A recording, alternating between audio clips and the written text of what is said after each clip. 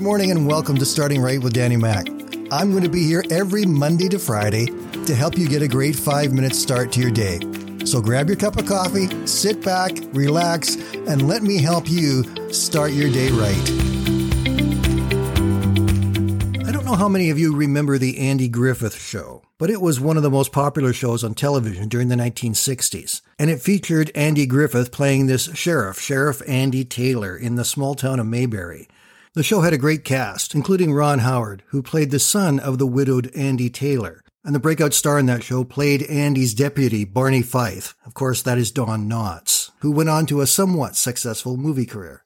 Now, I know a lot of people look back and say, a comedy from 1960s, that's hardly worth watching. But TV Guide regularly has placed the Andy Griffith Show in the top 15 shows of all time.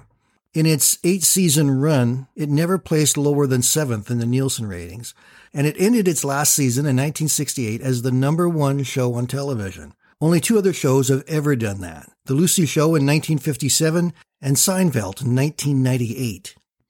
The town of Mayberry consisted of approximately 5,000 people and was located in rural North Carolina.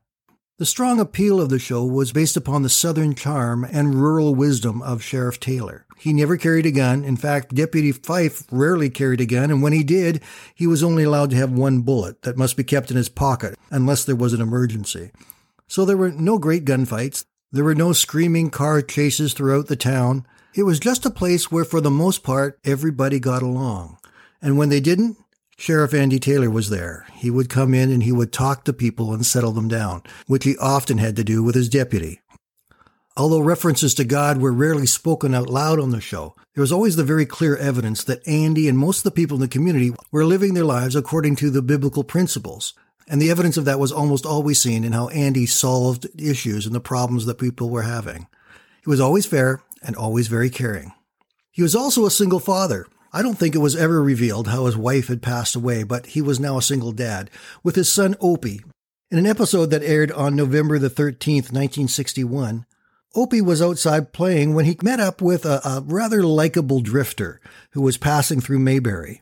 This drifter began to have some influence on Opie that was not very good. He began to teach Opie the art of the con, how to swindle people, how to get something for nothing, how to make things suddenly disappear from shelves and stores. At one point, Andy confronted this drifter, telling him that Opie should not be learning those kinds of things. The response from the hobo was that Opie should decide for himself how he wanted to live. If he wanted to do what the old man was teaching him, why stop him? After all, he was a 6-year-old growing boy who had every right to make the decisions that he felt were the right ones for him. And here's how Andy responded.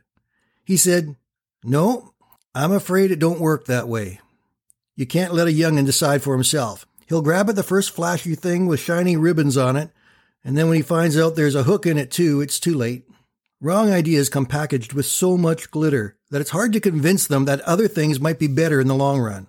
All a parent can do is say, wait, and trust me, and try to keep temptation away." Proverbs 22 and verse 6 tells us that we should train up a child in the way he should go, and even when he grows older, he will not abandon it.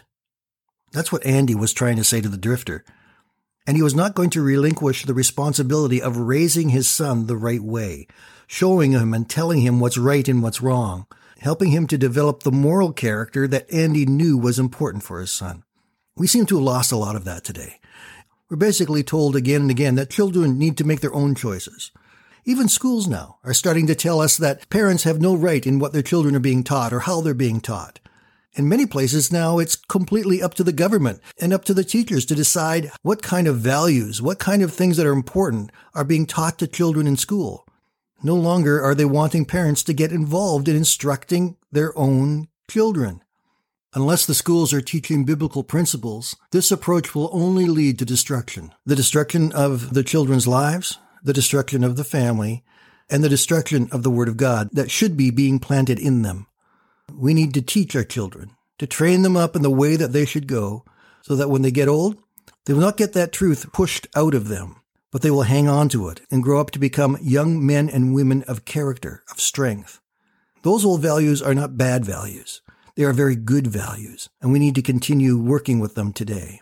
Love your kids, train them up, show them truth, and help them become the men and women they need to be. Have a great day, my friends. We will talk again tomorrow.